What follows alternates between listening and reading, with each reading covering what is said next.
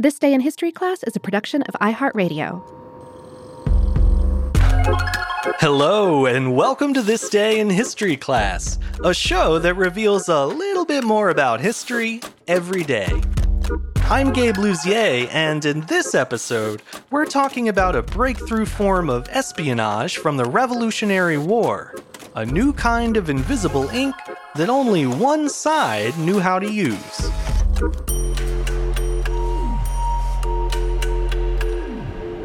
The day was November 29th, 1775.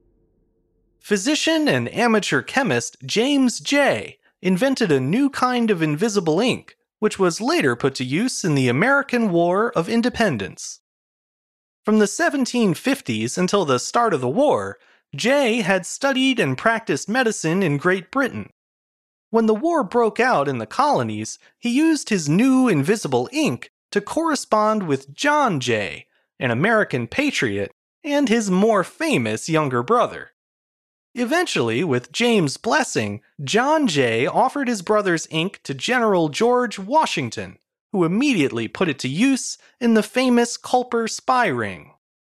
During the Revolutionary War, both combatants used invisible ink.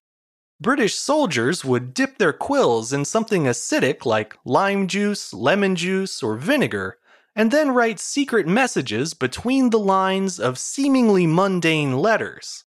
The hidden writing would only appear if the recipient did one of two things: either hold the letter over the flame of a candle, or treat the paper with a chemical substance, such as sodium carbonate. These methods worked because the acidic ink would weaken the fibers of the paper, so that when heat or acid was applied, the weakened fibers would turn brown faster than the fibers that hadn't touched the ink. The main problem with these types of invisible ink was that both sides knew how to use them. If a letter was intercepted and the enemy suspected it might contain a hidden message, they knew exactly how to check. In fact, one British intelligence officer made it even easier to tell. He instructed his agents to mark the corner of their correspondence with either an A or an F. This told the recipient, or the interceptor, exactly how to make the secret message appear, with acid or with fire. James Jay recognized that most invisible ink formulas had become too common to be effective. To combat the problem, he developed his own unique recipe for ink, one that could only be activated by a specific corresponding reagent. It didn't matter how much heat or sodium carbonate you tried, without knowing Jay's exact formula, his invisible ink would stay invisible. When George Washington heard of this new form of invisible ink, he couldn't contain his excitement.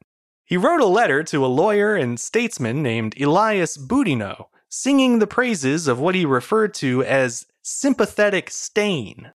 Washington giddily wrote, quote, "It is in my power, I believe, to procure a liquid which nothing but a counter liquor, rubbed over the paper afterwards, can make legible. Fire, which will bring out lime juice, milk, and other things of this kind to light, has no effect on it. A letter upon trivial matters of business, written in common ink, may be fitted with important intelligence which cannot be discovered without the counterpart." Shortly after, James Jay began exporting small quantities of his invisible ink to Washington and to the Continental Army's spy master, Major Benjamin Tallmadge. He and the general would then pass the ink along to their secret agents in British-occupied New York City. They encouraged the agents to write their hidden messages in the blank pages of books and pamphlets in order to make them less suspicious. There was never as much of Jay's ink as they would have liked, but the amount they had, alongside their aliases and various forms of code writing, was enough to get them all the way through the war without being caught. So what exactly was in James Jay's mysterious white ink, or the medicine, as Washington would later refer to it in letters? Jay never revealed the chemical composition of his formula. After all, writing it down would have increased the risk of an outsider figuring out how to use it. However, in the 1930s, Dr. Lodwig Bendixen performed ultraviolet and infrared tests on letters written using Jay's invisible ink. The analysis revealed it to be a solution made from the tannic acid of gall nuts. What's a gall nut? It's not a nut, but essentially a wooden cocoon. When a wasp lays its eggs on the branches of an oak tree, the tree defends itself by entombing the eggs within a big woody growth, known as a gall nut. As for the substance used to reveal Jay's invisible ink, the test showed it to be ferrous sulfate, a soil additive used to lower the pH of soil. Kudos to James Jay for coming up with that pairing. No way were the British going to crack that one. Jay's invisible ink helped deliver valuable strategic information to Washington and his allies, but the inventor was never paid for his contribution to the war effort.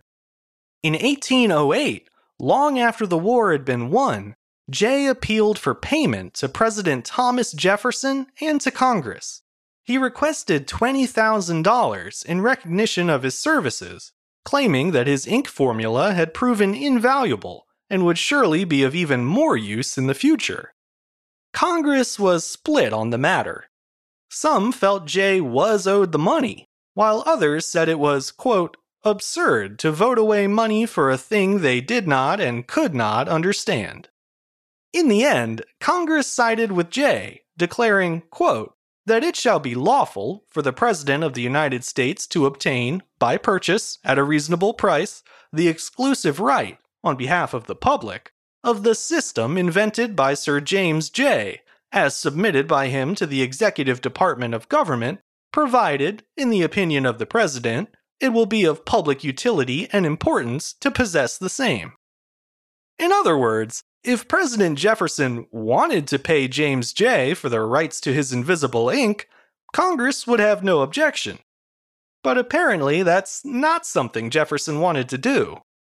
The subject was broached again in 1813, but the Senate voted down the measure.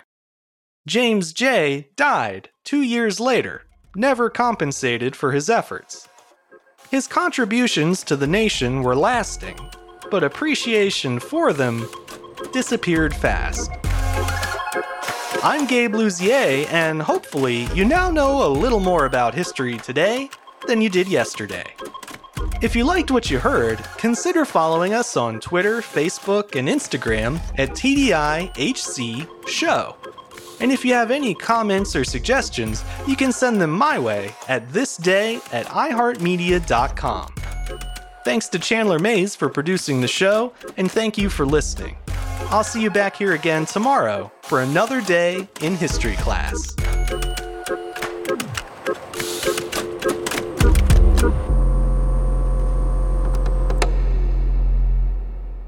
For more podcasts from iHeartRadio, visit the iHeartRadio app, Apple Podcasts, or wherever you listen to your favorite shows.